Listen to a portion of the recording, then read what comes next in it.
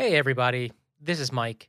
I just wanted to let you know that Keith and I had some serious internet issues this week, which sort of caused me to have to cut out a huge portion of our intro segments, which probably isn't a big deal for a lot of you who are just here for the episode.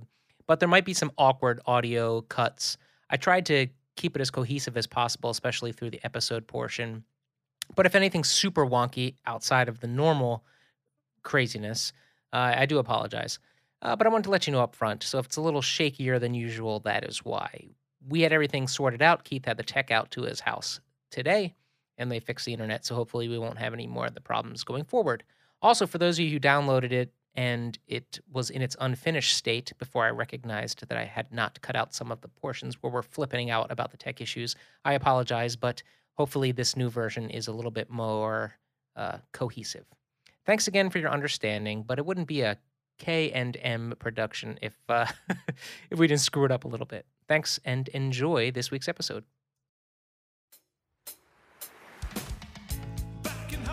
Yeah, it's my sister's birthday, Keith, so we're going to dinner tonight for her. Oh, nice.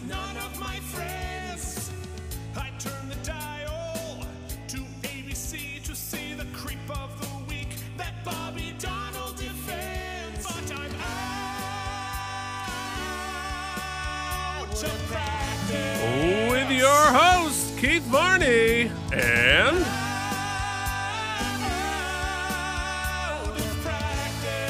Mike Indeglio. That's me.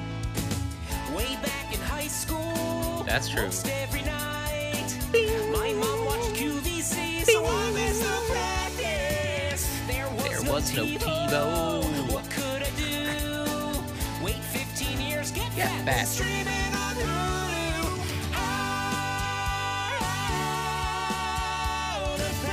if you like your podcast, including a man mumbling over all the bumpers, we're the show for you. Don't look down, Mike. Don't look down. That was your turn to talk.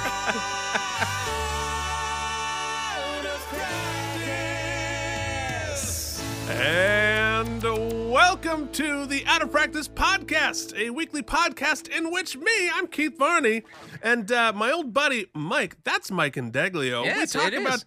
David E. Kelly's award-winning series, The Practice. This week, this week we're up to season 8, episode 16, In Good Conscience, and I think that the whole premise of this show, thus all the way up to this point, has been, I'm the practice expert and you know nothing. But I think now, when we have nary like 5 episodes left, I think you are now a practice expert, sir. Yeah, sure. That sounds good. It's like the Hubble, man. You go back far enough in time, we know all the answers, and at some point, Keith, there's that point where it all becomes questions. And when we're both asking questions and there is no information, do we have no information or do we have all the information? That's really the question we've come to.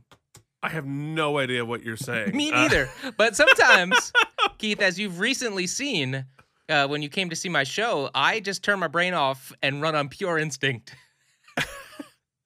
And for that, we get word salad about the Hubble telescope. Sure, that makes great sense. Well, Thanks, man. yeah. So, we have an interesting episode to talk about today, and I have some interesting stories in This Day in the Basement. I'm all excited to do all of that. But before we get into that, I think we should talk about filings and subpoenas. Filings and subpoenas. Filings and subpoenas. Filings and subpoenas. Mike, can you believe that?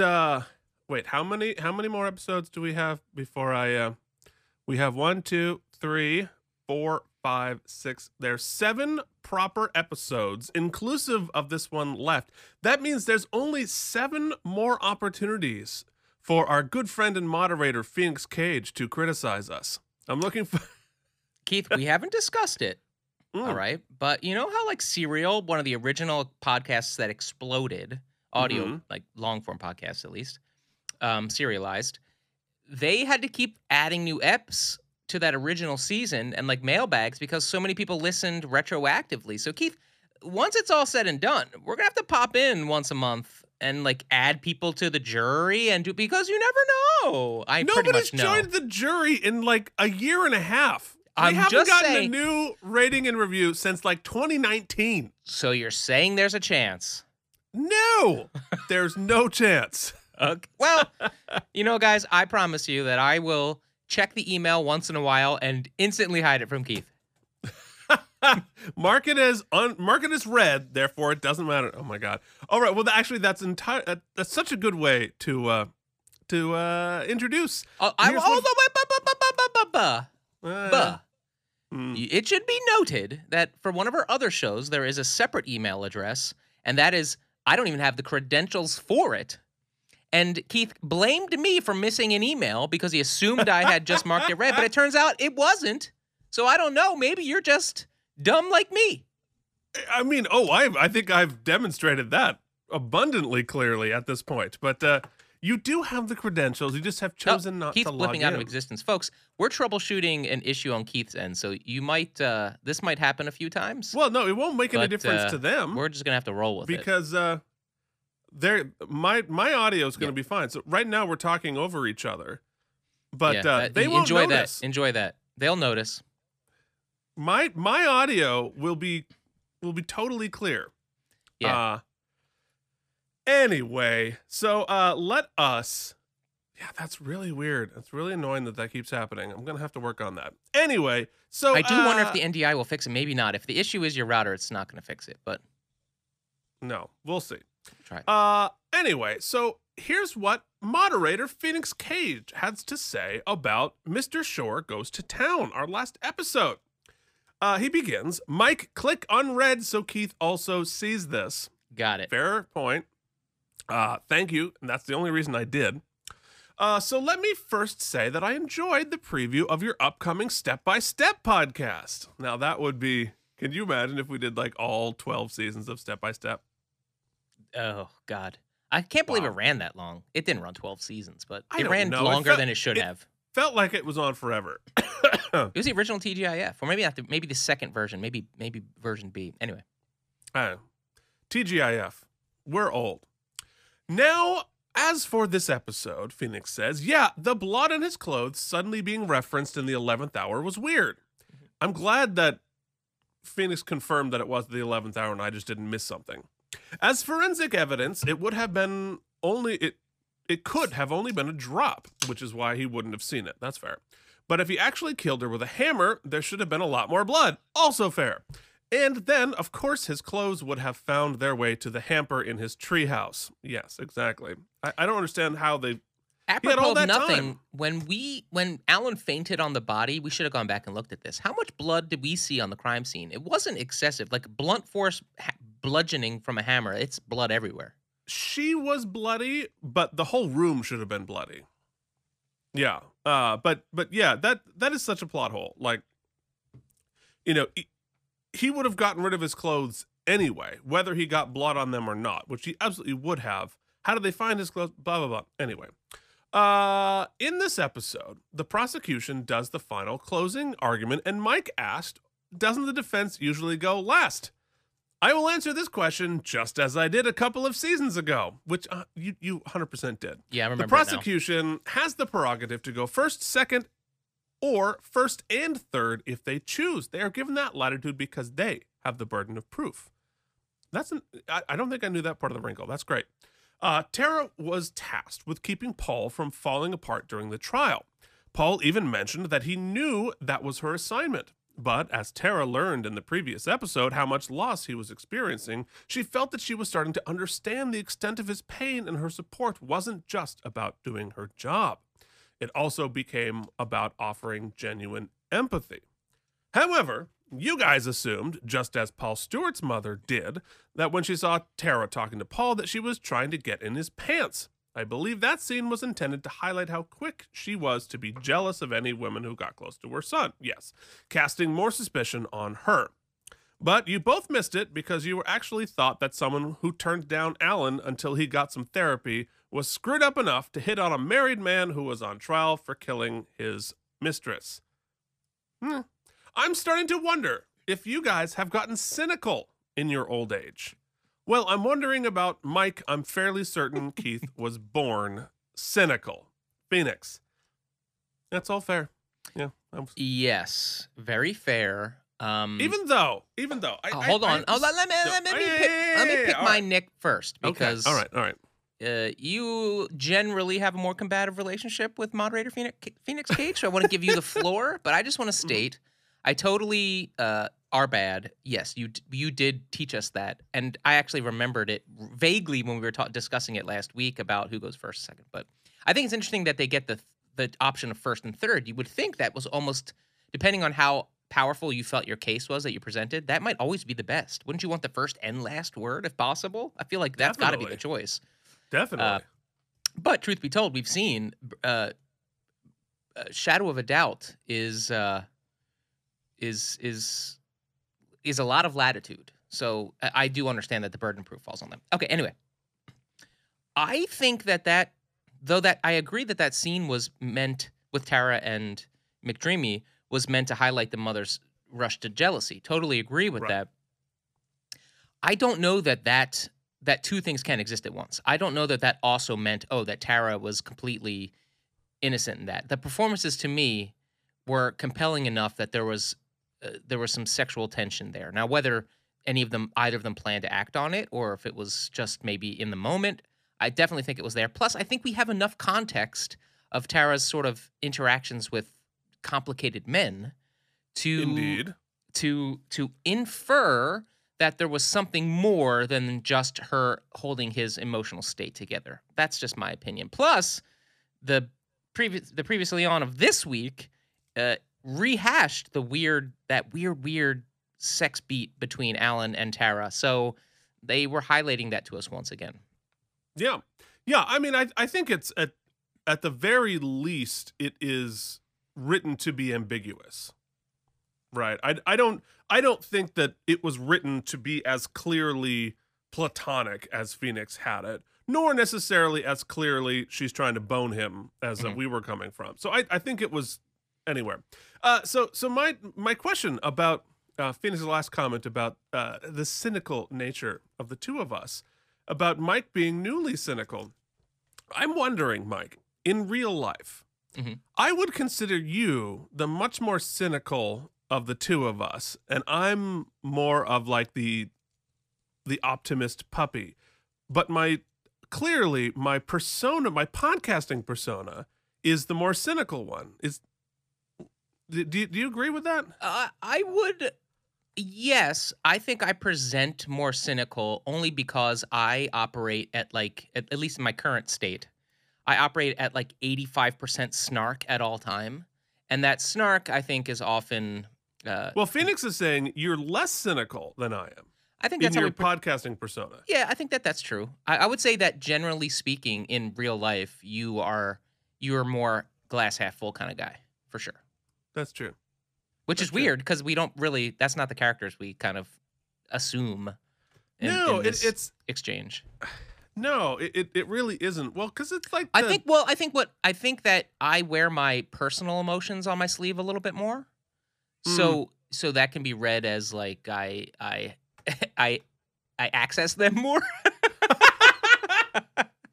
But I don't think you're not a stone cold sociopath like that's me. The truth. You know, a great example that no one cares about, but we've referenced it enough times over the podcast that I'll bring it up. The Tonys were last night, which is a celebration of sort of our industry that Keith and I are also have our feet in. And, you know, I have just kind of grown cynical enough that it's a big advertisement and that it's exclusive and it's this and it's that. And that I kind of wasn't looking forward to it. And Keith said, no, Mike, this is our industry too, and we got to celebrate it, and that this is a commercial, and we need the commercial because we want people to see theater. And I said, okay, I'll watch it. And damned if it wasn't just like so wonderful to see people celebrating and like actually excited to be there and putting it all out on the stage. It was really uplifting and wonderful, and really broke my heart to then go on Twitter and remember that Twitter is a dumpster fire and everyone was just shitting on everything. So that's right. Well, that's always the case, and it's almost like I feel an affirmative obligation to fight back against that sort of shittiness of it all. But you know what? that reminds me of something, and it's because it happened now like a week and a half ago, almost 2 weeks ago. I never talked about Mike's show. I never talked about I Love You, You're Perfect, Now Be Mike and Jen, Yeah. which I went to go see. I think I mentioned it on our last episode that I was headed off that way. That's right. Speaking of dropping my cynical podcasting personality, allow me a moment of like genuineness here for a second. Uh-oh. Buckle up. Yeah. Mike, you were so fucking good. Thanks, man. Dude, you were really, really good. And I was blown away. Like Comedian? you have the comedian. No, for real. I think I Wow, can wait, I take get the period? We're I going think I can- season 8. No, I mean you're not getting an exclamation point, but Yeah, maybe a periods. period. Or at least an ellipsis. I don't know, something, but a semicolon. I'll take it. No, but like in all honesty, like I sat there, you had the entire audience in the palm of your hand from the very beginning to the very end. You played 1,000 different characters. Anyway, what I was saying is that every character you did was distinctly different, had a point of view. It was hilarious. They were people. It's very silly. It's over the top, but still they were all people that I knew. And people were losing their shit. And I was immensely impressed. And of course, Jen was all of those things. As she was, she's Jen. She's we know she's Jen. She's amazing. She's fantastic. She sounds glorious. She's hilarious. She looks great. Blah blah blah. But in all seriousness, like I was really, really impressed. Well, that's, with- I'll with say, that. just to put a cap on it, I appreciate all of that. It was wonderful to have material and sort of an experience where the universe subtly reminds you that, oh yeah, it's been like 3 years, but you're pretty good at this. When you're in your wheelhouse, you can do it. And working with Jen was great. And what I what I got to observe firsthand is that, I 90% of the time sort of just am very good in the moment. I've sort of have an improvisational nature. And so I kind of live in that moment. But Jen, who's also very funny and very talented and has had a pretty sustained career, the reason for that is that the consistency of her preparation on a day-to-day basis, even to do a show she's done a bunch of times, she starts warming up at 3:00. She's got the steamer on at 4. It's consistent. Yeah. And it is to be marveled at, and that was wonderful that I was able to learn from my wife. That's pretty cool. Professionalism and your chemistry together was fantastic. I mean, the show sort of finishes with a very bittersweet sort of closing scene between the two of you, and I was weeping in the audience and trying to like pull my shit together before I saw you, so I didn't look like an idiot. Yeah, So he didn't want to take his mask off because there's a lot of old people that were unmasked and coughing. I was most definitely not taking my mask off, but I will. I will say that was really, really. It meant a fantastic. lot to us to have you there, man. So I'm glad it worked out. Well, yeah. So, so that was really cool. I had something else to say, but I lost it. So never mind. I'm not going to say it anymore. So, I think we should move forward and pimp out our brand new way to beg for money. Mike, why don't you go while I try to figure out what I was going to say? Yeah, I'll do it quickly. Keith, just as a point of contention or a point of planning that I'll say on air in front of all of our people, during the episode, if you blip out, just stop talking. And that way I don't have to edit anything. No, I will definitely stop talking. And if you're making an important point, definitely stop talking immediately. When have I ever made an important... Oh, wait, I remember what I was going to say. Oh, great. Here we go. And then you can beg for money because I thought it was really funny. So at intermission, there's a whole bunch of old people sitting around me and they're all reading the programs. And this old lady turns to her husband and says, "Oh, and he hosts a podcast too." Jen's like, Broadway credits, Broadway tours. And Mike's like, oh, I got a podcast. I'm not going to name it or link to it, but I'll just mention it. No, but they were very impressed. Yeah, they were. Yeah, they were. Hey, listen, do you want to make me a professional podcaster? You can help do that by giving us some cash over at the Patreon, patreon.com/K&M. Make sure you spell out A-N-D. And not only do you get the just internal pride of helping fund the show, being a producer, if you will. I learned from the Tonys last night that you can have 1 million producers, and that's what we're looking to do. Yes. And you also get some bonus goodies. There will be more in the future, but currently you get to watch me watch Deep Space Nine before Keith and I talk about it on the free YouTube feed. You get to look at our faces during this podcast for as long as it lasts, the next another month or so, maybe. And we got some good stuff. And then you get some episodes of our other podcasts early. So we do a show called Look at My Star Trek Toys, which we generally look at Keith's Star Trek toys. This week, and in one of the coming weeks, we did a great interview with a guy who does custom work, makes custom action figures, and did some, spoiler, action figures of Keith and I. Yeah. And we posted that episode up on the feeds for our patrons early. You'll see that on YouTube coming up. Hey, if you can't donate any money, guess what else you can do? Just like and subscribe this podcast, and maybe go over to YouTube and find the K&M channel and give that a like and a subscribe. We'd appreciate it. Hit the bell notification. We're trying to get our subs up. We appreciate you any way you can donate. And if not, just listening makes us feel good. So thank you so much for being a part of the team. It does indeed, and our team currently is comprised of CloudLover69, CloudLover69, Jorge Navoa, Alan Zimmerman, Brian Kaufman, Casey Clark, and Ann, last name to be determined. Hey, Ann, we appreciate. Welcome to the team. Welcome to the team. And if you would like to reach out to us the way Phoenix did, you can get us at outofpracticepodcast@gmail.com. We're also on Facebook and Instagram at outofpracticepodcast.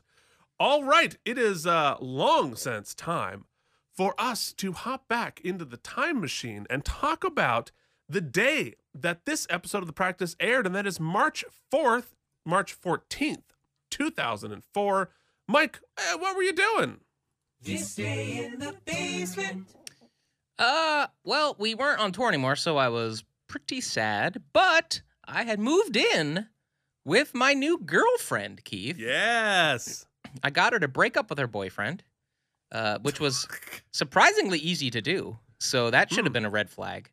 And we moved into I forgot she had a boyfriend when the tour first started. brownstone that I ever lived in Park Slope, Brooklyn. Which, I will always have a special place in my heart for Astoria, Queens, because that was my home for the longest period of time.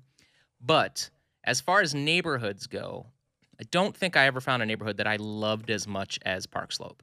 Park Slope, aside from the knock that it was really far away because we were off the F train, so it was like a sheer hour into the city. Yeah. The F train just sucked at the time. I don't know how it is now. But there was just great, just mom and pop shops. There were family-run restaurants. Prospect Park, for my money, that part of Prospect Park that on the west side was just, you couldn't top it. We lived a block from Prospect Park. We were on Prospect Park West and 8th Street. There was like this amazing breakfast place across the street, had a little dog. It was like a really cool beginning of a relationship. Mostly because it ended really well, right? If I remember correctly. Yeah, totally. So it was like bookended really night and day. But at least then it was a cool time. And at this juncture, since we no longer the Japan tour had fallen through already, I think. No. The That was Japan later? tour was like next fall. Oh, okay. Then I recall. Then I had just started working, or I was applying to work at the National Alliance for Musical Theater, NAMT, if you will, where I was the assistant to the executive director. But she kept referring to me in any important meeting where I had to meet any important person as her intern. So I won't mention her name, but I hated her with a flaming passion. So that's what I was doing, Keith. I was in Park Slope, rocking and rolling, eating lots of fried egg sandwiches, and working at NAMT for no money, or like very little money. Yeah. Well, I hear that. And so I have an interesting story, which I'm going to try to tell quickly, and I apologize for sort of vague blogging this whole thing, vague posting this, but this week was, it's really hard to put it in the right basket to characterize it. At the time, I thought I was about to have my big break as an actor. And looking back on it now, it's somewhere between absolutely nothing or maybe something. I don't know. But one of our cast members with Titanic, who I had become friends with, was good friends with a relatively well-known Broadway music director, music supervisor, who at that point was in some level of pre-production for a revival of Camelot, which never happened, a Broadway revival of Camelot. And she got me a meeting with him. So basically it was an audition, sort of, a meeting sort of, but this is 23-year-old Keith. I've never even like talked with a Broadway person in my entire life at this point. And I went in to meet this guy. He was in rehearsals for another Broadway show, and it was up at New 42 Studios, which is like the fancy Broadway studios. And I went up there during his lunch break, and we had spent an hour working together, and I was going in for Lancelot because King Arthur was at that point, the plan was to have it be played by a certain very famous tall former Jedi who and I don't really know. I didn't know what to make of it, right? At that point, I was like, oh, I'm going straight to Broadway. This is my big break. I'm going to be Lancelot on Broadway opposite, so-and-so. And like, this is going to be crazy. And this music director, he was super cool. He was nice. He was like, gave me his number. Like, we're going to call you in when it's finally time to do it or whatever. And nothing ever came of it, right? The show didn't happen. The audition didn't happen. The whatever didn't happen. But at that point, like 24-year-old me was like, this is it. This is the whole thing is coming together. And it was a very odd experience that I kind of even forgot that it happened today. But looking back on the emails, that I was like vibrating with excitement about this thing. Was it a close call? Was it not a close call? Was he just like humoring his friend? I don't know. Was the show ever going to happen? I wasn't at the Index at that point, so I wasn't able to sort of call balls and strikes on the viability, the likelihood of that actually existing or not. But it was a really sort of big moment for me, I thought, as an actor in that moment. So, well, just to throw it out there, one of the things I deal with in therapy and have come to sort of reframe, but I'm really happy I've been able to kind of do that, is for many years, I looked at all those kind of close calls, and I've had a bunch of them, as failures. And I kind of use them to define negatively my sort of artistic career. And, when you really break it down, Keith, and I think last night, the Tonys, once again, it's pretty clear. It's such a subset percentage of people who get to work in New York theater. Forget Broadway. That's at like, all. Yeah. That touching or getting to the door and putting your hand on the doorknob and on an occasion getting in the door is actually a huge success. And it is a reminder that, none of this shit was in vain. Like you're at the table, and it's just like any good D&D campaign. I don't care how great your character is, Keith. Sometimes it comes up dice, baby. Yeah, and and I don't consider this a failure because I don't even know if there was a thing to fail, right? It was just sort of the show didn't even happen. So even if you'd be like, yeah, you're going straight to Broadway, here's what you're going to have. The show didn't happen. So it wasn't going to and none of it was in my control at all. And I but I went in, I did okay. Mm-hmm. I hung in there, and I think I had obviously earned the respect of the person who recommended me, and that's a victory. Mhm. I wasn't laughed out of the building. That's a victory. So yeah, I don't look back on it as if like, oh, this is like my chance and I blew it. I do have moments of that for sure. This wasn't it, but it was a very interesting time, and it was like I was trying to be an actor. It was a very different stage in my life. Mhm. Yeah. But anyway, yeah. I think let's at that move part, forward. especially at that part of that age, what has been lost, probably due to just like life and realism, I guess. But at that point, we had was the sense of inevitability, right? Was that my yeah. success is I'm just waiting for it, right? Yeah. I'm anytime now. It's And, coming. It's coming. Yeah. Okay, so Kelly Williams is going to be directing this episode of The Practice. Really curious to see what was going on behind the scenes, but excited to see her point of view on this episode. Mike, what do you say we go watch it? I think we should watch it, Keith. Thank you for suffering through our technical difficulties, folks. Hopefully you didn't notice too much with my magical editing skills, but due to my magical editing skills, I'm sure you did. So, let's watch together The Practice, Season 8, Episode 16, In Good Conscience.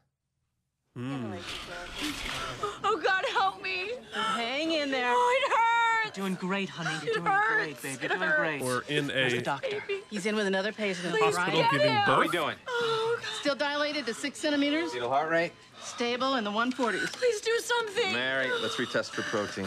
Mary, you've only been here an hour. It takes time. It hurts. Well, I can start you an epidural, but I think it's a little late Wait, for fetal that. heart rate's dropped. Oh, my God. Oh, we got more blood than a bludgeoning death. Mary? Okay, we're Mary, I need you to disconnected. stay with They, me. Stay yeah, with me. oof. Are we ready? Yikes. Go. Let's move. Come on. Mary, I need you to stay with me. A little order, Stay with me, fresh Mary. C-section. Stay with me now. Mary, stay with me. Come on, Mary, hang in there. Go, He go. looks familiar. He looks like the dude Very from. young couple. Stay with me. Yes. That's what he said. All right, The nurse let's pushed me out of the introduce room, some so folks here waited in the before we hallway. go into our Praying. courtroom in a segment we call Guy That Mike Thinks He Knows, but he probably doesn't know. Yeah, I thought he was the guy from Boy Meets World, but now I no longer think that. It's not the guy from Boy Meets World. He just has a very Boy Meets World late 90s dude haircut. It is John Keefe as Tom Quillen. He's you would know him from Proof, Return of the Living Dead, and White Air. The doctor treating the lady is Jeremy Davidson as Dr. Robert Platt. You'd know him from Salt, Wind Talkers, Army Wives, Royal Pains, and Roswell. Can you tell us what happened next? The doctor finally came out, said my daughter was okay, but Mary didn't make it. She died on the operating table. Tom, when you first arrived at the hospital, She was in severe pain. We told them. They just put us in a room. they didn't do any tests. Yes, some, but they just said it's labor pains, which Mary knew was wrong. She kept telling them. They just dismissed it. Did your wife see a doctor during her pregnancy or receive any kind of prenatal examination? We couldn't Hey! afford it. I was an unemployed musician. Ladies and gentlemen, it's Gary Cole back as the lawyer. You say that. He was 88 Solomon Tager in Home of the Brave and But? Crossfire, but it's a different lawyer. We're not supposed to notice that you've been on the show before, but now you get twice the residuals arriving at your door. So welcome back to The Practice. I'll pretend that I don't recognize that I saw you in season 2 and you met your demise. First you were a killer, but now you're set free. First appearance, mainly filler, but you had a goatee. You may be fooling someone different, but you don't fool me. We're not here to judge, but you just might be. Welcome back to The Practice tonight. There it is. So Gary Cole back, but this time as attorney Brian Seabury. Let's see what he has to say. What do you say? Yeah, sure. Right, Gold. I can't hit the button. Okay. The Did you time. have health insurance? I'm all discombobulated. No. So she never knew that she had an abnormal uterus. What? No. That's And my when you wife. arrived at the hospital, you told them that your wife was in labor? Yes. You didn't suspect that anything was wrong?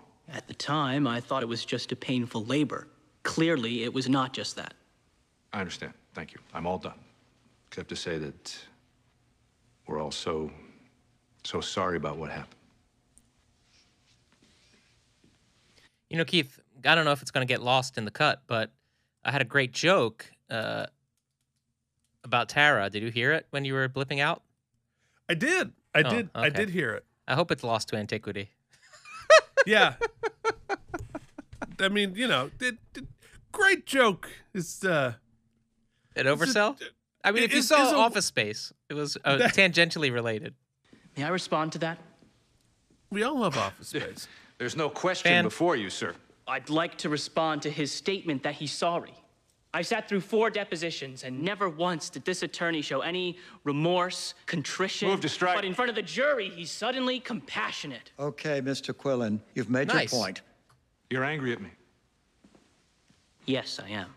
I'm informed that after your wife died, you stopped going to church. According to several of your friends, you're angry at God. Is that fair? Maybe. So you're angry at the doctor, you're angry at me, even angry at God.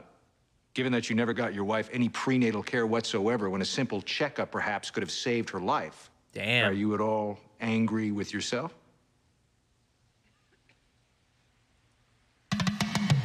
Damn. Yeah. Well, there you go. It's the Some might say he has a Gary cold heart. Would some say that, Keith? Anybody? Anybody?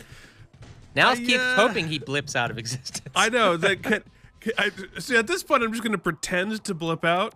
Yeah. See if the, oh no, I've been raptured. Bye. I'm not here anymore. Golly.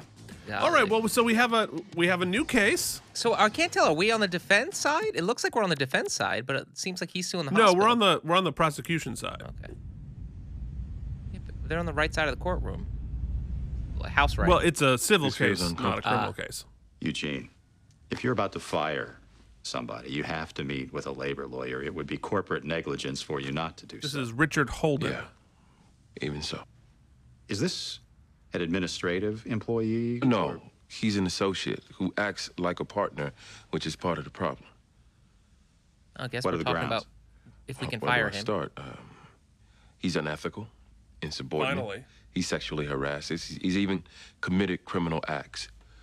Problem is, he's also brought in a lot of money, so he may try to claim that he's a de facto partner. When you say a lot of money, For the last 6 months, more than all the other lawyers combined. Damn. Okay, Alan Shore. you may have a problem. He's also the only one we give case to. Right. During the course Now, of I labor, understand. her All right, so uterus we're about to ruptured, make a distinction here, and they're not which going to know. ultimately was the cause of death. We haven't got through the She bled credits to yet. death. Yes. In your opinion, Doctor, could Dr. Platt have prevented Mary Quillen's death? Could have and should have. She was in severe pain. She wasn't dilating. A C-section was indicated, and he failed to perform one. This death was easily preventable. The autopsy showed that Mrs. Quillen had an abnormally small uterus, which might have caused it to rupture. Correct. But Dr. Platt had no way of knowing this, did he? Mrs. Quillen never had a prenatal exam. Many women don't have prenatal exams. Doctors still manage to give them adequate care. Your client didn't. I like I that. see. Were you in the delivery room that night, Doctor? We're using No, our two but your client female admits attorneys for this. The patient at was in least. labor for an hour. Yes. He saw her suffering severe upper abdominal pain. He knew her contractions had stopped. He had more than enough information to do an immediate C-section, and failing to do Have so... you been paid by the plaintiff to give your opinion today? My opinion is not for sale, counsel. It's based on the facts presented to me. But a lot of those facts were not available to my client that night in the ER, were they, Doctor? Perhaps not, even Thank so. you. And though your opinions aren't for sale, how much are you being paid for today's court appearance? $3,000. And how many times have you This is testified in Helen medical Carey. malpractice? Objection, this is irrelevant. Your Honor? Did the judge just die? The judge is down. That's so Played bizarre, by man. Judge King down. Stewart. Now what? I don't know. If I he's don't know either. okay, it could just be a delay. If he's not, we could get a mistrial. Which means... We might have to start all over again.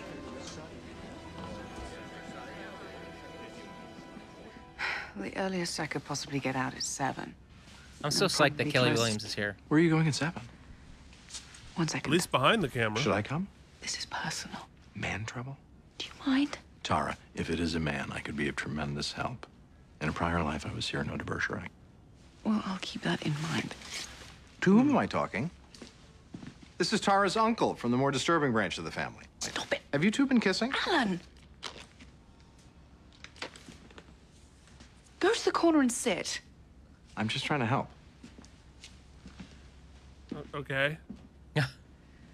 Like, I can't decide if that's like flirty and fun the or advice that's is don't tell shitty. Eleanor. She's a partner. She's also his friend, and she'll tell him. Now, if he takes clients or files, then what? So, how does this go down? Well, as we fire him, we send out pre-written letters by registered mail to all our clients, explaining the split, inviting them to stay with us. We also have a locksmith on standby to change the locks. We change the passwords on the computers.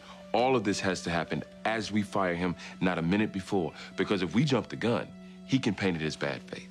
As opposed to being on the up and up. Yeah, but I thought that they already determined. Alan was like, "Yeah, you can fire me if I brought any shame to the." He didn't seem like he was going to put up a fight. I guess they know his tactics. I mean, I think by this point, yeah, they certainly don't trust him, right? Mm-hmm. And nor should they, and which is why they're going through like a pretty serious, planning for the firing. Like this is, I have a clip for the appropriate moment for this moment because it's it's a familiar feeling. It's a dirty business, Jimmy, but according to Labor Council, it's the only way we can do it.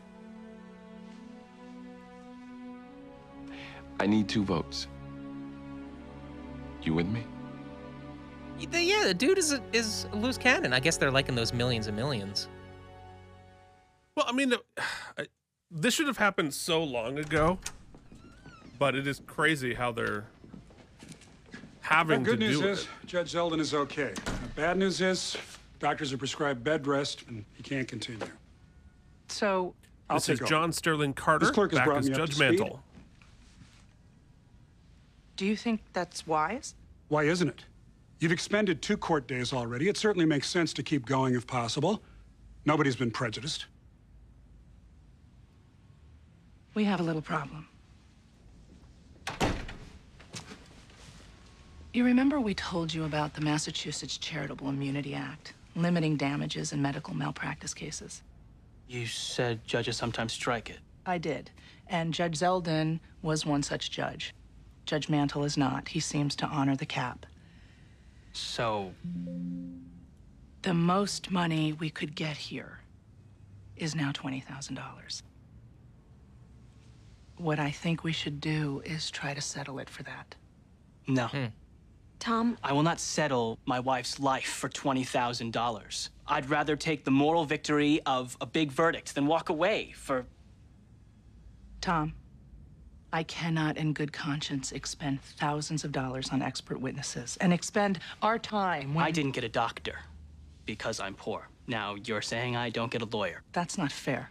We have put in hundreds of hours on this case. Then why quit now, in the middle of trial? Because, as I said, this judge... I want a verdict.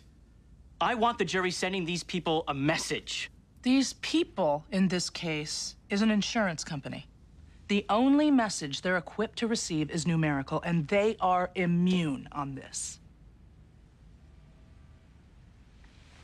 If you want us to keep going, we will. You got to. Why?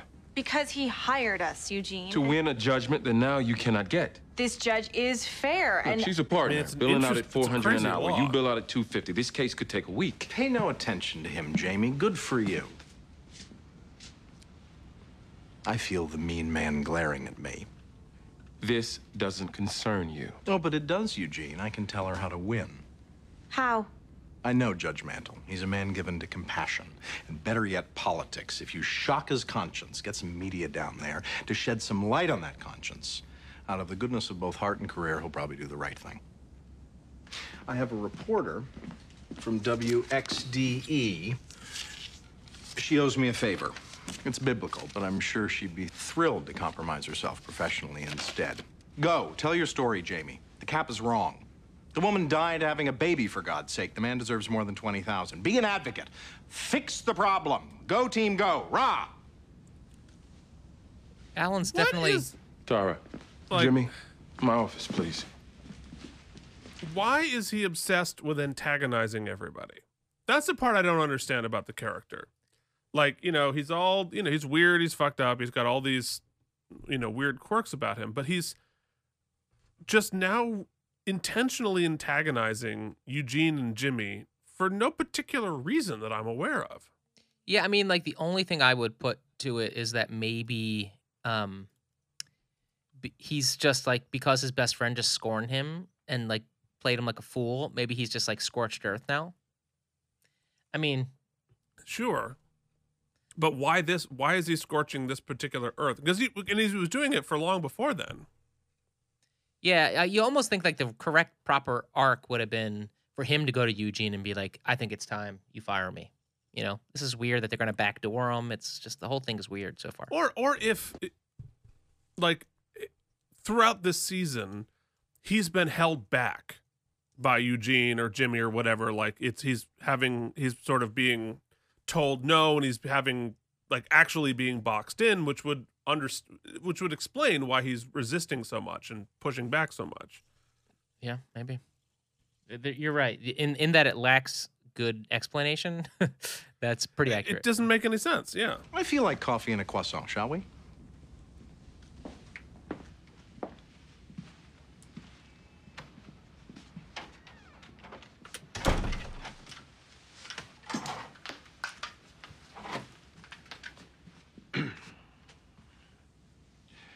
This is confidential information. It is a partner matter. You are not to share this information with anybody other than Jimmy and me. Is she a partner?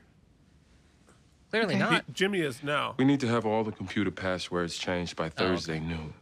The new password, which I will give you, you will not divulge to anyone. Okay.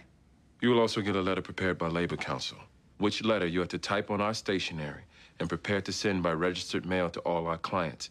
This, too, by Thursday noon. Okay.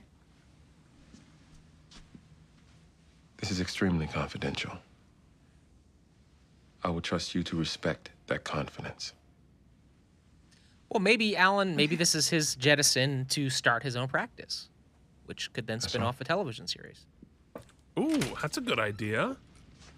One that could be much wackier without, bumping up against the fact that this is the real world. Gee, I hope she doesn't suspect anything. Well, we can't do it without her. I guess you can't just say you're fired. We're a charity Well, you hospital. can't without protecting Of course, yourself if you money's don't a trust them. problem, but it never affects the quality of our care. C-sections are about twice as expensive as natural childbirth. Is that accurate? Yes, but And who pays the additional costs? typically the insurance company. If the patient has insurance, This is what if she Stephen doesn't? Mendillo. Then the hospital would pay. But that's not why we encourage natural birth. It's safer, the recovery time is shorter, and frankly, too many doctors perform unnecessary C-sections. But at St. Teresa's, women without health insurance are 5 times less likely to have a C-section than women with insurance. So That's true of most charity hospitals. that's your excuse? They all do it? We are not forcing poor women to have dangerous births, and I take offense when How you... many women able to pay for a C-section have ever been refused one? I like when Jamie goes I'm at not it. certain. None. The only women refused are impoverished. Poverty has nothing to do with this. Poverty is what killed Mary. That's a lie. Sustained. True or false, doctor? If Mary Quillen had the money to pay for a C-section, she would still be alive today. False. That is false. Most women want to give birth naturally, do they not? Absolutely. In fact, the movement to encourage natural childbirth is very much a feminist issue. Has St. Teresa's policy of reducing C-sections been reviewed by the state's medical board? Yes, our policy has been approved as safe and appropriate. Has your hospital or Dr. Platt ever been disciplined by the state medical board for what happened here? No, because as terrible as this outcome was, we did nothing wrong. Did nothing wrong? How many affluent women die delivering babies? Even the ones that do, at least the hospital tries to save them. But you know, that's not really the point. What is? Doctors and hospitals make mistakes.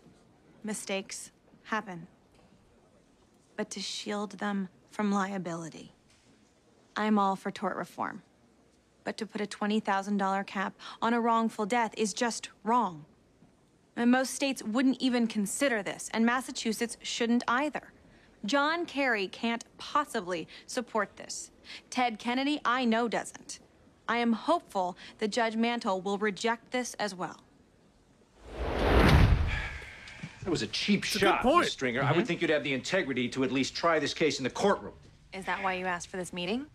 To lecture me? You'll be lucky if you don't get censured by the bar, but that's not why I called for the meeting.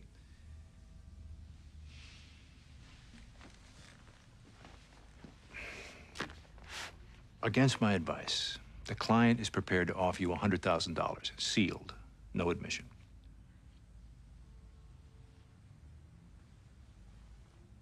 First of all, a woman died. 100,000. Is 80 more than you'd otherwise get under the cap. Then why would the hospital offer it? The hospital didn't. I'm making the offer.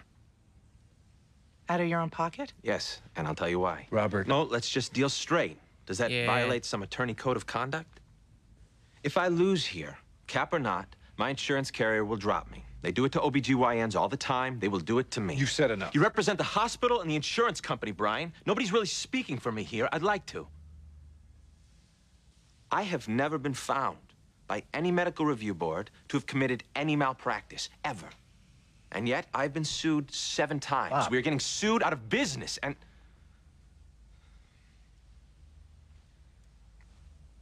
This is an Believe it or interesting not, new wrinkle. I am not in this profession for the money. I'm a doctor, a pretty damn good one. My father was an OBGYN. It's all I ever wanted to be. If you win in court, the most you can get is 20.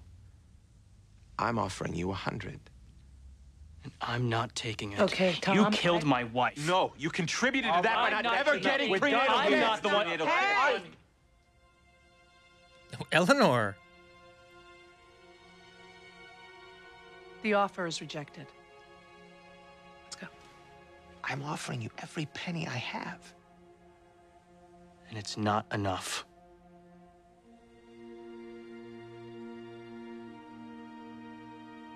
And you The can offer is see rejected. in Jamie's performance, she's starting to question the side that she's on. That doctor, great performance there. I mean, there was sincerity there. You know what I mean? Because Yeah. often I think in these cases we present that usually, and not always, I don't mean to paint with the broadest of brushes, but usually the side we're against, big tobacco, big pharma, cancer cluster, you know, there's an insidious nature to the cover up on the other side. Here, at least, and I'm Right. not speaking for the hospital, I'm speaking for the doctor. It does seem like the doctor is doing what is best for, well, maybe not best, but he does have contrition and he is trying to do the right thing. So that is new, at least. Yeah, yeah. Well, it's like he, as from the point of view of the doctor, is getting there. You know, both sides are getting screwed by the larger system here, and that makes for a much more interesting case because there's no clear good guy and bad guy. It's a little murkier.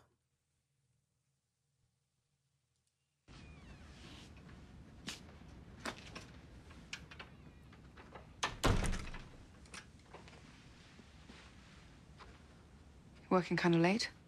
Oh, no. I'm just pretending so as to impress and inspire my office mates.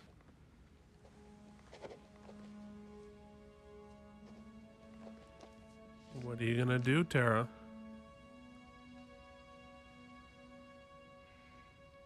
Eugene's hired a labor law firm for something.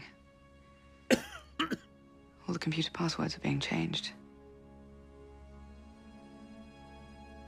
It looks like someone's getting fired. Wow. Sold him right out.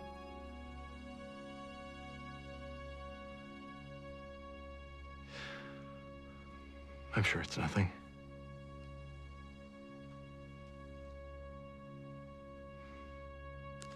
And Alan doesn't seem... I mean, he clearly knows what's up. Oh, yeah. Tara. Thank you. For wildly betraying your employers. Well, clearly she's coming along for the ride to the new show, Keith. Is she on... Can you tell me whether she's on Boston Legal or not? I'm not giving you spoilers. Is episode one spoilers, them sir. just doing the nasty in front of Shatner? That's... I'm all for tort reform. But to put a $20,000 cap on a wrong... It's getting play. They had Skype I back guess that's then? good. You ready for the doctor? I think so. It wasn't. It's not gotta Skype. go hard, I think it's a right? video. I would. Clearly, he has a button. If you can get him to go Howard Dean up there, that could help. Hey, Keith, you Hey, run it all home. Dean, Vermont. Dean Scream? Jamie, we need to accomplish two goals here. First, to get a favorable verdict, which will be tough, because between you and me, I'm not sure this doctor committed any negligence. And second, even should we win, the judge has to be outraged enough to strike the cap. Now, the book on this judge is that he does rule from emotion sometimes. So go for it. I've got the draft letter pretty much done. I emailed it to the labor lawyer. He sent it back with some minor changes, but I want you to review it too. When do we tell Eleanor? She's back from court at lunch. We'll tell her then, just before we tell him. Hello, Eugene. What? Listen, I've been having trouble getting into my computer. I was wondering. if He's you could Joey help. Herriking. He's Joey Herriking. Seems That's as exactly if what I the was going to say. Password's been changed, but I'd know if there were a new password, wouldn't I? I mean, you wouldn't change it behind my back, would you? That's something. This is like Jimmy the might Joker. do, but not. Oh, hello, Jimmy. I didn't see you there at And, like, first. what camera Not is he surprised, using though, for this? Following closely as usual, waiting for orders, hoping for a few scraps. Anyway, Eugene, forgive me if I seem overly concerned, but well, it's just people have screwed me over in the past. And I don't like getting screwed over. Okay, that makes sense. You've been a bad cowboy. Get him in here. Eugene. Get him in here now. Wow. This is I delivered happening. thousands of babies over my This career. is happening. Well, I mean, never lost a it's mother gonna go in John's bad. case. You were monitoring her. Did you miss anything? I have I so don't many think thoughts. so. Had she seen a doctor during her pregnancy, I would have known about her uterine abnormality, and I probably would have gone with a C-section sooner. Probably would have. Natural childbirth is always preferred for the baby and the mother. Doing C-sections without cause is bad medicine. She wasn't in labor that long, and we had no warning she was in danger. Predicting uterine rupture in a healthy woman who never gave birth before is almost impossible. This was a tragedy, but it is not one we could have avoided.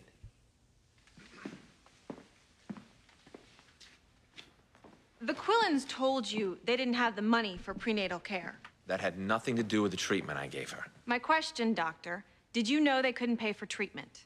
Yes. You also knew they didn't have insurance, correct? Yes. So you knew that whatever treatment they got, the hospital was gonna have to eat it. I did not put that woman's life at risk to save money. She had only been in labor an hour. It would have been inhumane to just cut her open without cause. Any doctor... She was screaming in pain. She was in labor. It's You painful. weren't even there. I was there. You weren't. How many obstetricians were on duty that night at the hospital? Just me. The other obstetricians had quit because... Objection. Sustained. You were the only OBGYN on duty that night. And in fact, you hadn't slept for 2 nights before Mary Quillen came in. You were overseeing not 5 overly other tired. patients. I You was were no business exhausted usual. and overworked. I was and not. you made a bad decision. I did the best I could. She came in to have a baby. She's dead. And you did the best. I didn't do anything You wrong. didn't do anything at all. I did everything I could. You know what, counsel? I will tell you this. Objection. Doctor? When that judge went face down the other day, I froze. I wanted to run up. I'm a doctor, for God's sake, but I was too afraid of getting sued, so... Did you freeze in the emergency room No, that night? I did not. But many doctors Dr. might. Platt. You know, you're the problem. You're the problem. Dr. Platt, you're that the is problem. enough. I mean,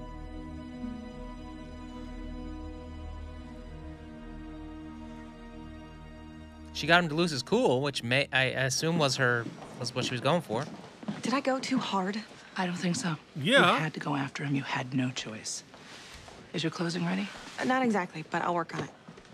May I please speak to you?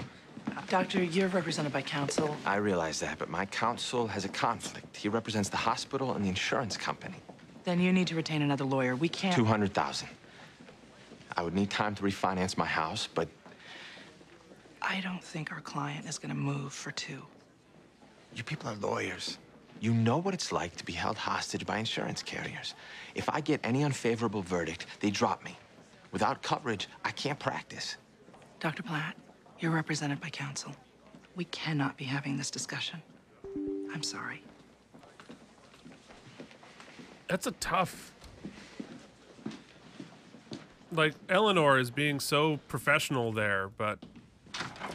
It's so weird because in this, like, whatever is happening in this storyline with Alan and the firm, it's juxtaposed with, like, a really nuanced plot line involving sort of being held hostage by insurance carriers, what the roles of right, who's protecting who in medical malpractice. I mean, it's a really nuanced conversation, but it's juxtaposed with, like, whatever this is. Very Joey Herrick.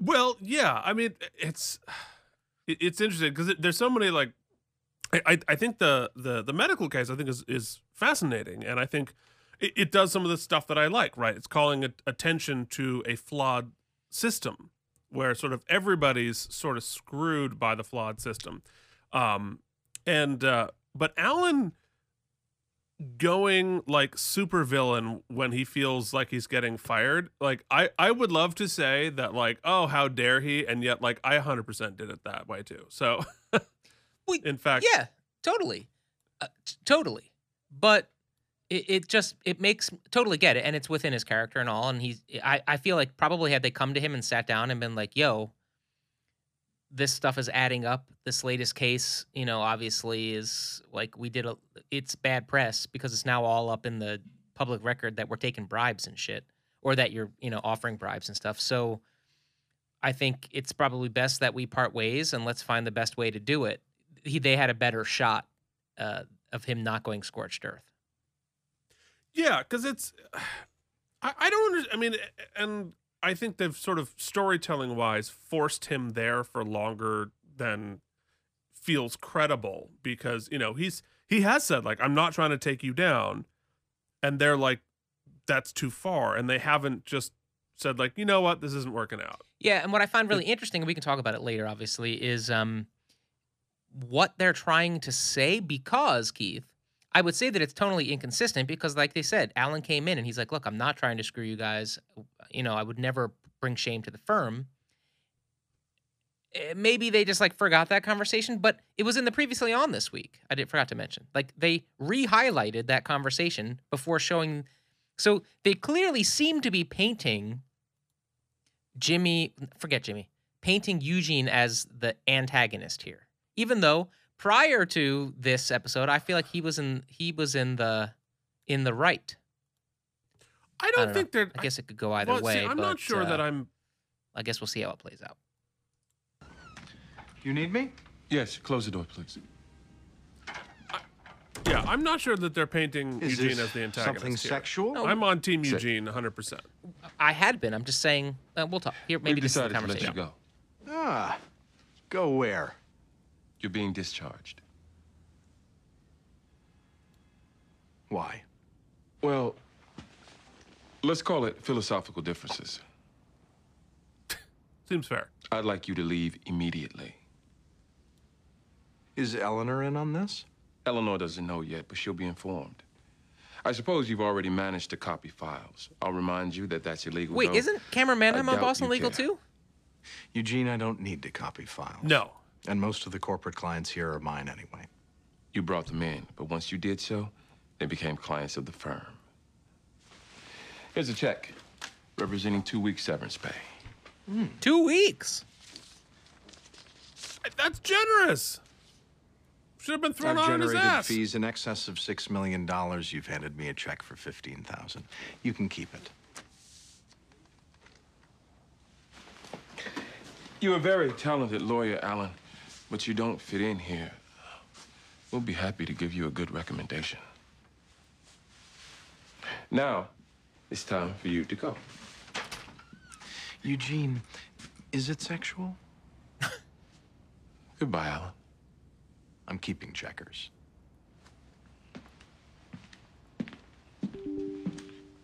Tara? Now, I think we should stop here because this feels like a great moment for our good friend Alan to sing a little tune from a certain show that I wrote called.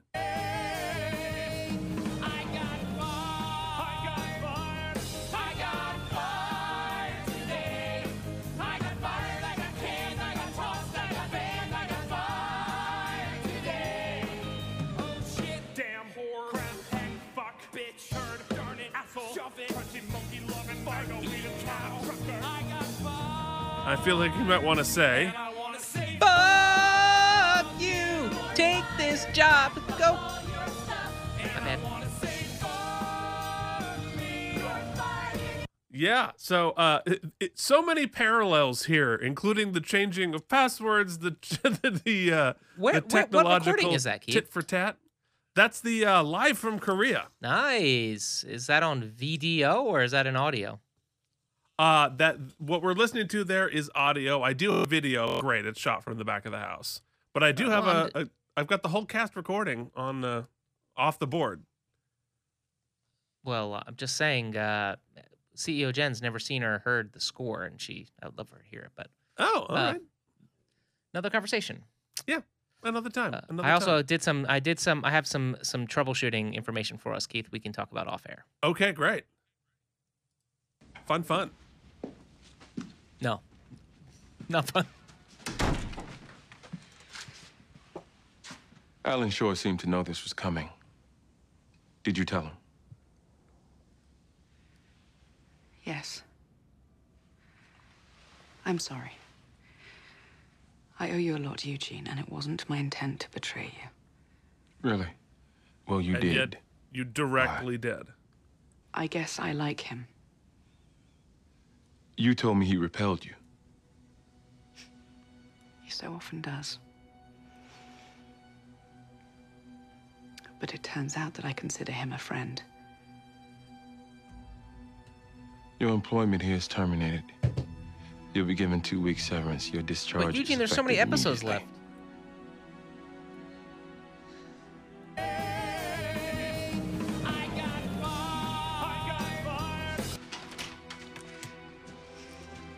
Drummer's killing it. Oh, that's a Grammy-nominated buddy of mine from Eastman. So he's real good.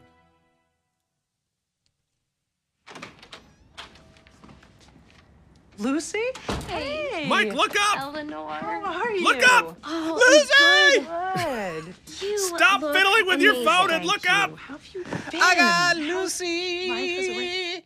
I got Lucy today. They're all coming back so they can afford a snack in their real lives. But I'm going to continue to expound my love for Marla Sokolov. Welcome back. Yeah. You missed me. Obviously, she's like, I'm going to come back to this show 18 years ago for Mike and Deglio, who I've never met and am only peripherally aware of. Counselor. Well, it's not a lot of laughs, but Oh, she's a full-time counselor. Thanks for the You exposition. look wonderful.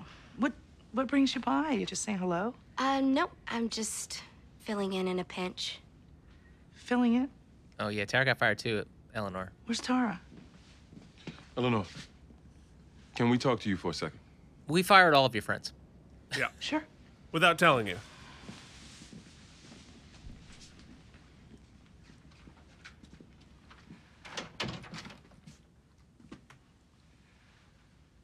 "40 minutes ago, we fired Alan. You should know. He's Jimmy pissed. and I agreed that on balance, he was a detriment to the firm, Whoa. You and Jimmy agreed? Why wasn't Because you're his friend. As well as a partner with a voting... We were trying to insulate you from a conflict. That's crap. Why wasn't I told? Because we feared you'd tell him, and he's still clients or files or both. Well, it turns out Tara tipped him off, so she was fired as well. How dare you make a unilateral decision without It me? wasn't unilateral. Jimmy and I am a partner in this firm. For you to go behind my back... You're his friend. I'm your friend. You have a duty of honesty to me. As do you to She did say Alan, duty. which we couldn't risk you honoring, not at the expense of the firm. The firm? The firm is you, it's me, and it's Jimmy. And Jamie and Tara. Who you just fired. Because she betrayed us. Eugene! He had to go. I don't care how much money he brought in. He lied. He broke all the rules. He served every one of us. No, he did not. The firm Bobby Donald turned over to us is one of integrity. The name on this place is reputation. It means something. That man demeans the practice of law. He demeaned this firm. He disrespected you, Jimmy, and me. I don't care if we have to scrape for rent. This firm will always maintain its dignity. Character has to count for something, Eleanor, and if it does, that man has no place. Great scene. Love this scene. And I love it because I agree with both of them. Yep. Like, Eugene is 100% right in everything, and she's right that she should have been told. Sure. I'm just in no emotional state to, I understand. I'm fine. If Judge asks, I'll just tell him you're not feeling very well. Thank you.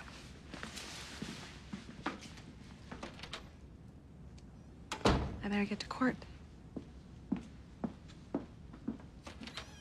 Welcome back. I know things are a little awkward here, but... Seems funner than before. Lucy, did all the letters go out? I checked, they're out. Okay. Thank you for, No problem. How's Bobby? Did anybody talk to him? Does anybody know what any of the rest of the cast is doing? Everyone says frivolous lawsuits are destroying medicine. Insurance companies blame lawyers for driving up health costs. But you know what? It's a lie. Malpractice suits are down nationally. Doctors and hospitals are making more money than ever. The most recent study shows that for every lawsuit filed, there are at least 10 acts of gross malpractice that never lead to any action. New laws are making it harder and harder to even bring these cases. Yet almost 100,000 Americans died last year because doctors and hospitals made mistakes. 100,000. Mary Quillen died because she couldn't afford a C-section. That's worse than negligence, it's discrimination. And it happens every day. It's somehow become bad business to treat the poor. And healthcare has become a national disgrace. A message needs to be sent. I don't have the power. But you do.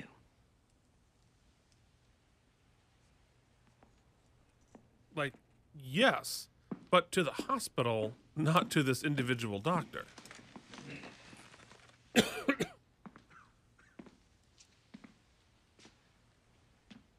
This country, the richest on earth, fails to provide adequate prenatal care to poor women.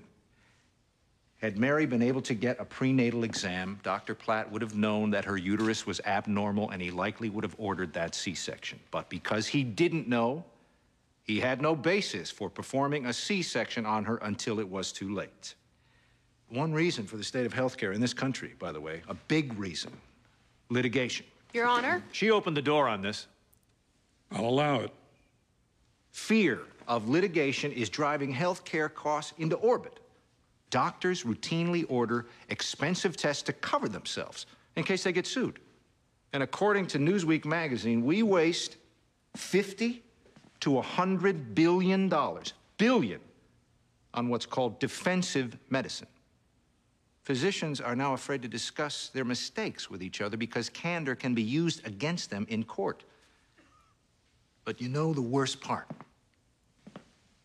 Good doctors, men and women in the business of healing, like Dr. Platt, are being driven out because they can't afford coverage.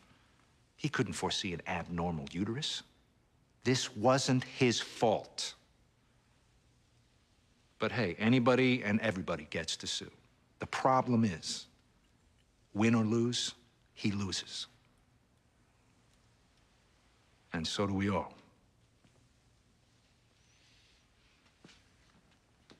I really don't know where I come down on this because, like you said, they're both kind of right.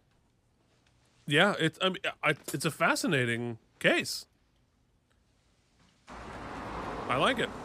Yeah, plus, you know, and it often is the case with, I think, civil suits, many civil suits, that obviously this guy whose life has been turned upside down, no amount of money is going to bring his wife back, is going to bring him any sort of relief. And so the question becomes, what is the suit about, right? So he's got a daughter and a new baby, and I'm sure that $100,000, $200,000 would be very helpful to him. Yeah. Yeah. But also, you run the risk of getting nothing. And should you win and get $20,000, now you've done nothing but ruin this guy's career, which maybe is what he's looking to do. Well, from his point of view, he's angry. He is trying to do that. Yeah. But, and of course, we're drawing attention to that. You know, the law, the $20,000 cap is absurd. However, the points about, you know, like so many lawsuits causing, like, it's complicated. It's interesting. I'd like the discussion. So now Tara, is this Tara or no? This is Eleanor. Is going to someone's house, right? But we've seen this doorway many times. Yeah, it's on the Paramount back lot or the ABC back lot or whoever. Definitely does not look like the front of Alan's house. But no, she's because just Alan has a walking house. in. It's a brownstone. Is this BD? No, it's a woman. Well, that's Tara. Hey, is he here? Oh, I've been calling him, actually. I'm trying him again now. Hello, you've reached Alan Shore. I'm currently with a prostitute. If you'd like to leave a message. I've left him 6 messages. That should be He's not yours, returning. Mike. Come on. Okay. I don't even know what my voicemail sounds like. The only people Listen, call Tara, it are like telemarketers. I'm very sorry that I deserve to get fired. Eleanor. I Yes. betrayed Eugene. At I'm least willing she's to accept clear-eyed about it. responsibility for it. Better than I was. If I hear from you, I wrote a I'll let you know. musical, a revenge musical. Thanks. Did you deserve to be fired, Keith? 100%. That said, it was they were shitty too. Everybody was shitty, but yes, of course I deserved to be fired. You know, Keith, that was the perfect end of the musical. Is like right after curtain call, I just stroll on stage and I just go, "Hey Keith, did you deserve to get fired?" And you go, 100%, and the curtain comes down. In a song called Epilogue. I didn't think so then, but Has looking the back jury on it reached a now, verdict? Yes, we have, Your Honor. Question 1. Was the hospital or Dr. Platt negligent in the death 2022 of Mary rewrite. Quillen? Now say you. We, the jury, find Dr. Platt and the hospital guilty of negligence. Oh, 20 grand. Question 2 refers to damages. Have you reached a decision on that question? Yes, Your Honor. We, the jury, find Dr. Platt and the hospital jointly and severally liable and order them to pay the Quillen family $3.6 million. Defense moves to reduce the judgment to the statutory cap of $20,000. Opposed. Your Honor has the discretion to lift the cap. There is no authority for that discretion in the legislative Your definition. Honor can rely on precedent where Those judgments... precedents are certainly not binding, The law Your Honor. is wrong. Which is exactly why most states did away with the charity caps 50 years ago. You're right, Miss Stringer. The law is archaic, perhaps even immoral. But it is the law. But as a judge, I'm bound to uphold it. The verdict of $3.6 million is vacated by statute. The verdict is capped at $20,000. Members of the jury, you're dismissed with thanks. This matter is adjourned.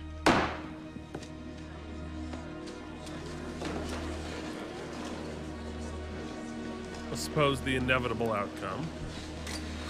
I'm sorry. We'll appeal and we'll ask for the full judgment, but... It's okay. You at least got a verdict. I'm grateful for that. Maybe it'll be heard. Let's hope so. I wish you well, Tom. Thank you. And please, thank Eleanor for me. I will. I don't know about you, Keith, but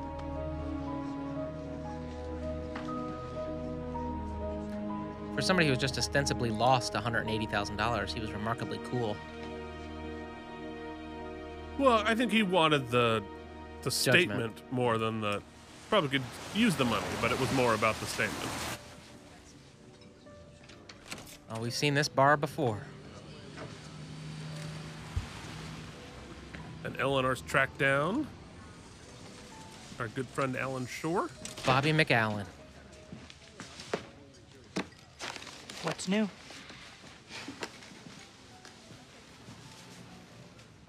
I'm composing a musical.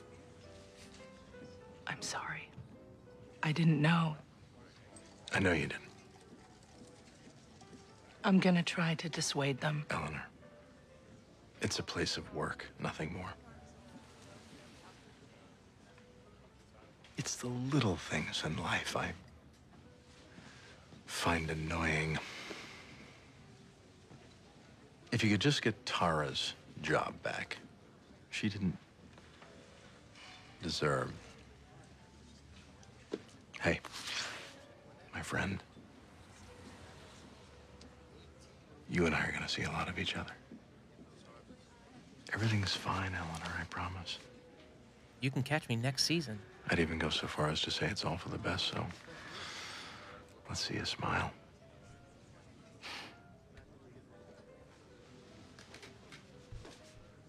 I didn't figure you'd go so quietly.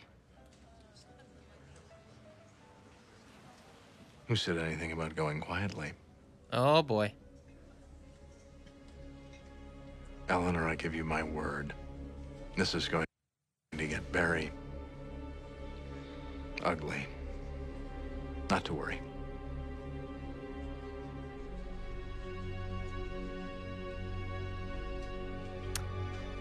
Yikes. If that doesn't sound like a setup for next week, that sounds like a setup for next week, kids. Okay. Well, I mean, I suppose we're, we're headed for the inevitable there, and I like it. I mean, I don't dislike this coming to a head. I have notes on getting there, but I don't dislike it. But before we call balls and strikes on what we like and don't like, we have some very important segments to do, starting with Mike's.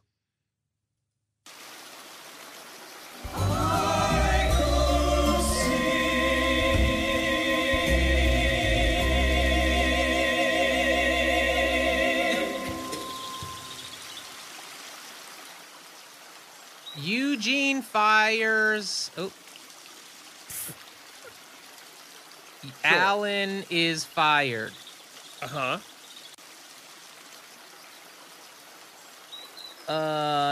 Doctor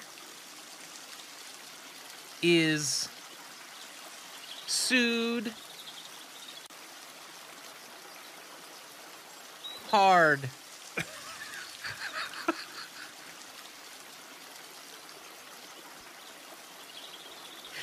A doctor is liable. A doctor is liable. There you go. Collaboration this week. Sure won't go easy. Yeah. Okay. Hey, we got there. We got there. Let's All get right. here. Let's Ladies do and it. gentlemen, the Out of Practice podcast, in unofficial, unsolicited, unfactual association with David E. Kelly Productions, proudly present Oopsie. The Oopsies! Celebrating excellence in acting good, lawyering good, guesting good, and being Tom Brady. Not to mention, this is where we rate the episode and stuff. Now, here are your hosts, Keith and Mike. Oh, What the hell are breaking the news. Oh, sorry, Jackie. Breaking news. You just spoiled it for CEO Jen. I spoiled what? She just found out that Alan got fired. Oh, well, I mean, he had it coming, honey. All right, you want to know what else we have coming? A little segment that begins with...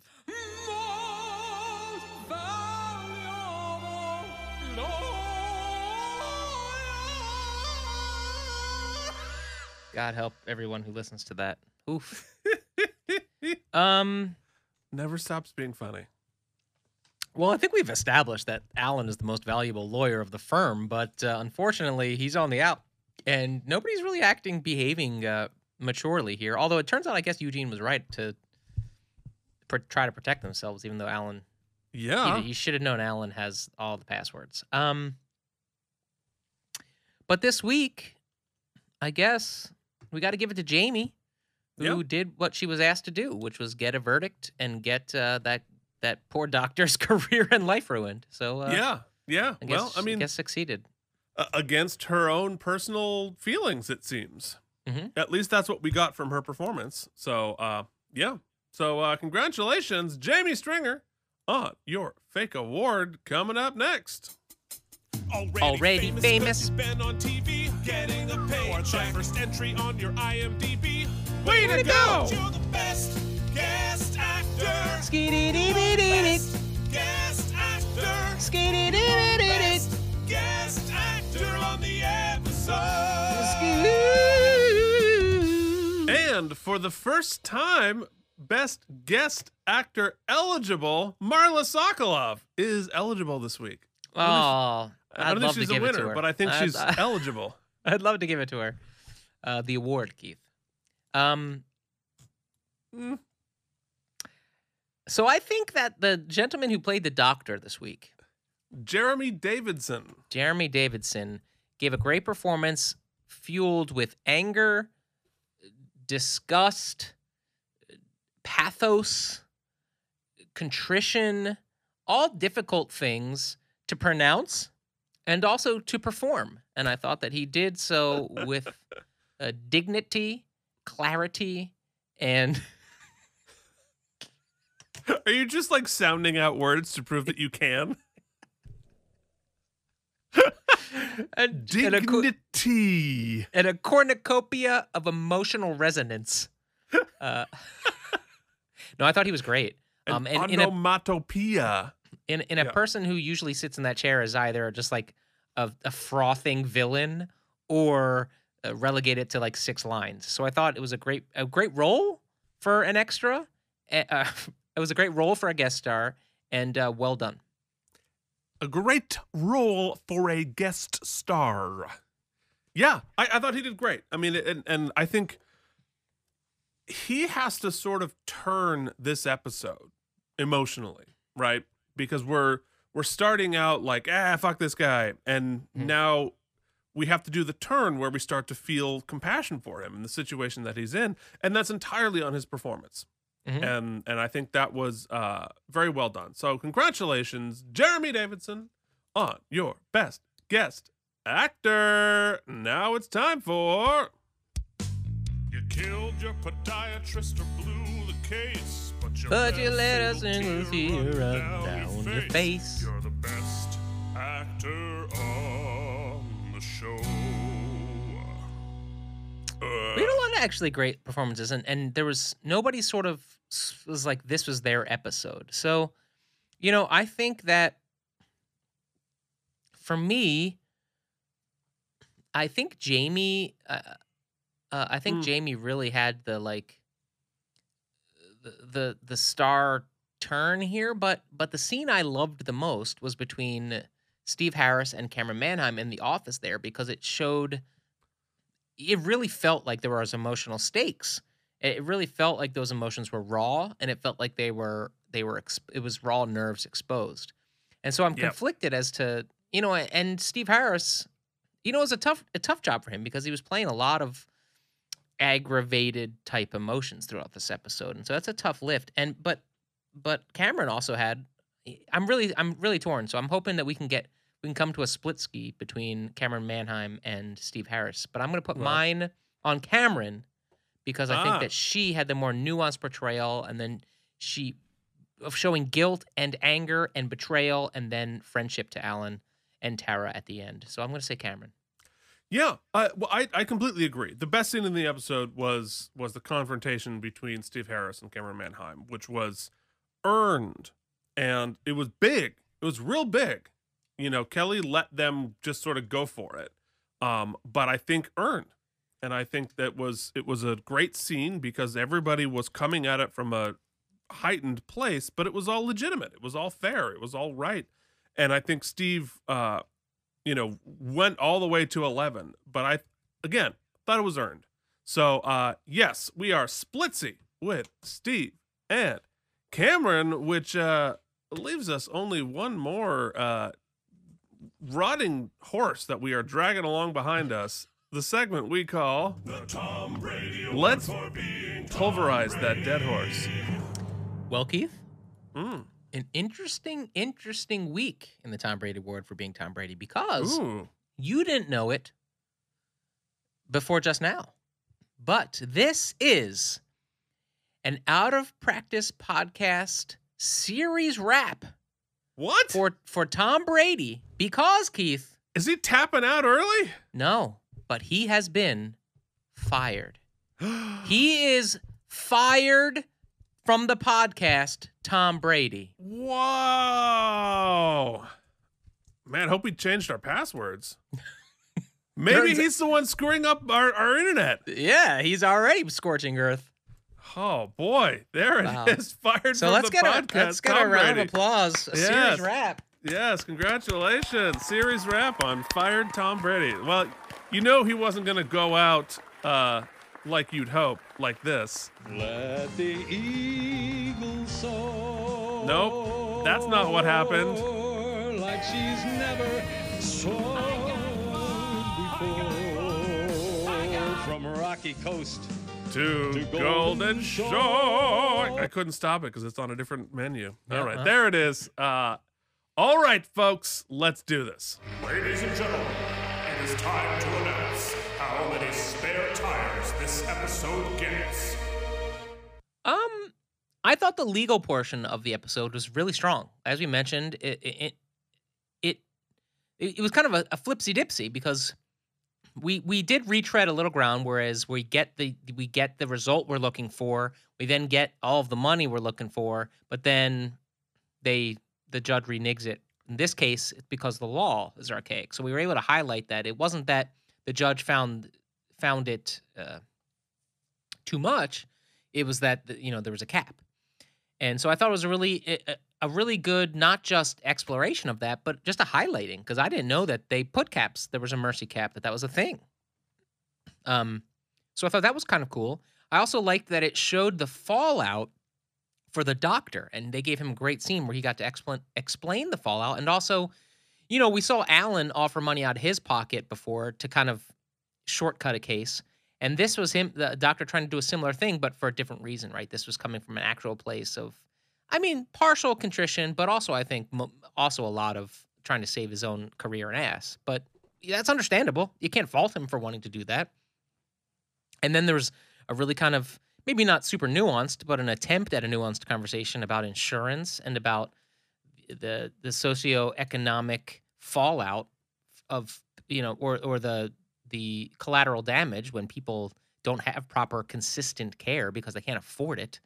They're put into these life and death decisions. Now, this might seem like an extreme outlier case, but I imagine that this is not as an outlier as it seems, right? I'm sure this happens quite often. If you go to a doctor and they got to do surgery on you emergency and they don't have there are no records for you because you don't get to go to the doctor or seek care consistently, I imagine that could cause some problems.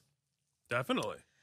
So great conversation. And I think the way it played out was strong. It lacked a lot of, there wasn't any twists and turns, but I guess that's okay. It was pretty by the book. So I would say it was an above average to good A case.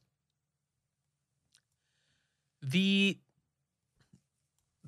firm drama seems to have all of the pieces to be very compelling, because we got some visits from old friends. We got Eugene finally sticking up for the principles, and I think an important, because the pessimist in me kept saying, "Don't get too high and mighty here." Obviously, Bobby did a lot of shady shit. We did a lot of shady shit under Bobby's leadership, but it was always sort of within the bounds of what we thought was right, or thinking we were in the right?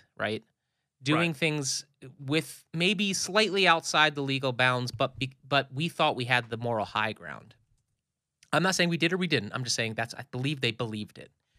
Whereas they've presented the majority of the time, they've presented Alan as not giving a shit. The ends justified the means, and the ends just was winning, right? So, I mean, he blatantly did illegal stuff, and he brought Tara along for the ride. So, and he knew it, and when he was confronted with it, he usually agreed and was like, yeah, I'm trying not to get you guys involved by not telling you, but this is how I operate. This is how I'm going to continue to operate. Right. Yeah. And,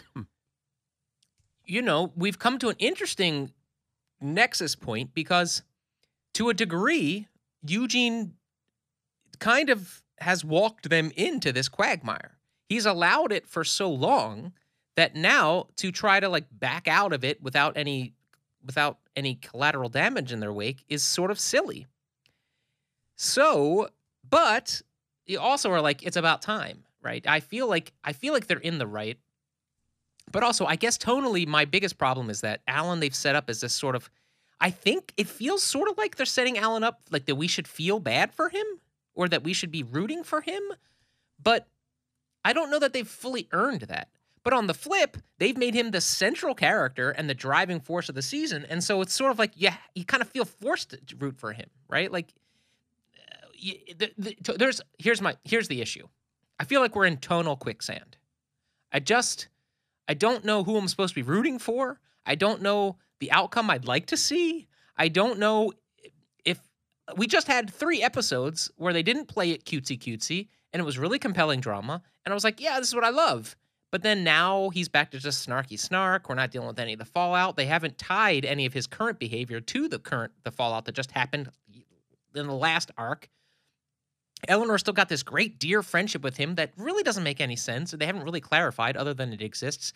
I just feel like we're back into that tonal inconsistent quicksand. And the rage that Eugene is feeling, I wish I knew the source of that. It can't just be Alan. It feels like maybe they could have explored, all this. It feels like they touched the tip of it. Oh, there was dignity and Bobby entrusted it to us, and it's being spit on, and it feels like there's so much more of that. Well, I wish we could have got to, but they've been trying not to talk about Bobby. So I don't know. I feel like we're in an uneven spot again. The episode was pretty good. It was pretty good. 7.81 spare tires.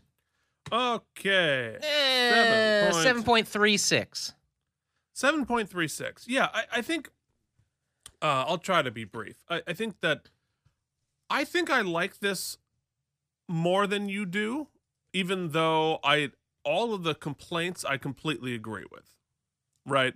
The healthcare case, I think obviously I like the fact that it's calling into question some of these systematic issues, and how our bad healthcare system, right, has victims on both sides of it, right? Because this doctor, I don't know if he was negligent. Maybe he was, maybe he wasn't. But we learned in there he'd been working for 48 straight hours. Yeah. Right. And that shouldn't be happening. That is a miscarriage for everybody, for the doctor, for all of his patients. So even if he was negligent, I think you could make a case that it's the healthcare system that's forcing him, the hospital system that's doing that. These for-profit hospitals, these for-profit healthcare systems, and that if you compound on that, the doctors being responsible for their insurance, not their employers, I think is another miscarriage of justice, and that these smaller doctors are really getting screwed by the insurance costs, and so that system needs to be fixed, and so it really is there's a lot wrong here, and the person who is most punished in this are the two most innocent people. The doctor who had been working for 48 straight hours, who didn't have the information that he should have had they been able to afford prenatal coverage, and the person who lost his wife. And I think that the people who are responsible for the problem, they got off with a $20,000 fine. Who gives a crap? Right? It's nothing for them. So I think I liked that end of it. The Alan thing, I'm actually with Eugene. I think Eugene's anger is righteous and earned. If anything, if there's another source of anger beyond like we're supposed to have integrity and you're like ruining the integrity of this whole thing, he's probably angry at himself for not dumping this guy a long time ago, and for being sort of having Alan horseshoed into the firm. It wasn't even his choice to hire him. He just sort of came in and then insinuated himself, and then because of the conflict with Eleanor, it made it harder for him to dump this guy like he should have a million years ago.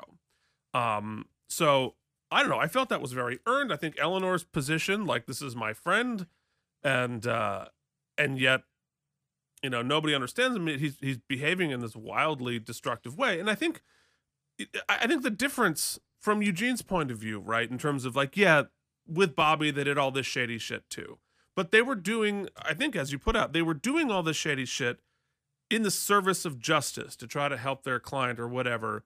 And there is some element of that with Alan. Like, yes, he is trying to help people to some extent, but there's also a layer of, I'm doing it for the fuck of it, and because I get off on the danger because I'm psychologically a mess. And that's very different. And so Eugene is firing him for cause. And I'm sure we're going to talk about it a lot in the next episode, but like, Eugene has every right to fire this guy. He had every right to fire Tara. I understand like some mercy could happen there eventually, and I think I get that. Anyway, as inconsistent as it may be, as unearned as half earned as it may be, I am here for this battle. Yeah, Let's I mean, it's going to be war. interesting. That's the most gonna be interesting fun. part of it, Keith, I think, is, and you kind of brought this to the forefront and highlighted it for me, is Alan, for all of the back and forth, he's consistently inconsistent, and he's definitely consistent in his sort of approach, which is like a flippant, scorched earth approach. Yeah. And Eugene, as you said, is pretty righteous in his, and I think a lot of the frustration is the pent up, like you said. We should have done this earlier. I've been saying it. And even to Eleanor, he's like, you're the one who's going to have to fire him. Remember, he said last case, he's like, after this is all done, you got to let him go. And I think Eleanor's right to be upset that she wasn't looped in. I kind of understand that. Definitely. What is interesting in the fallout here, or how it all plays out, is where Eleanor comes down, because she holds a huge amount of liability in this. She let him stay. She's defended him. She's known the shit that he's been doing. She knows this guy. She holds, and I feel like she hasn't really been held to the fire here yet, right? No. So she's going to have to. A good show would make her have consequences, and we got to see if that happens. And And she just keeps going back to the, well, I know him and he's a good guy. Well, that well's dry now, right? Like that's not enough. There's got to be more there. So anyway, long story long, I think I like this episode more than you did. I'm kind of psyched for next week. I'm excited to see how this all how it all burns down. So I'm going to give it an 8.42.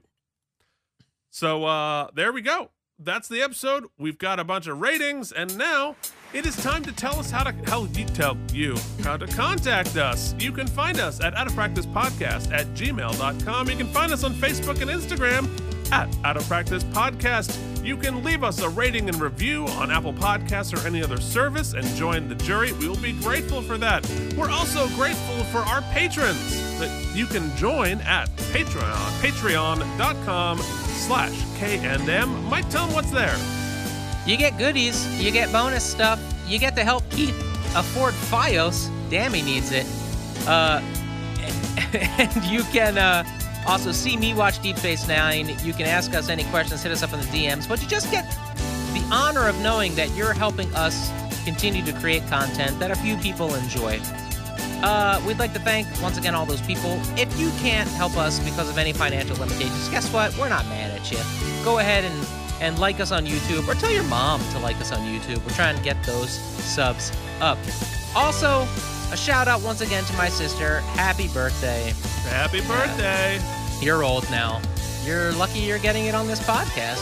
In the meantime, we're going to just have a moment of silence as we let John Ashcroft sing Tom Brady into the sunset. How can it be silent and John Ashcroft at the same time? Let the eagles soar. Thanks, Tom. Thanks for the memories. Bye, Tom. Please retire. You've been fired. From Rocky Coast and are you going to give it to us? Laser sounds. There it is. Laser sounds.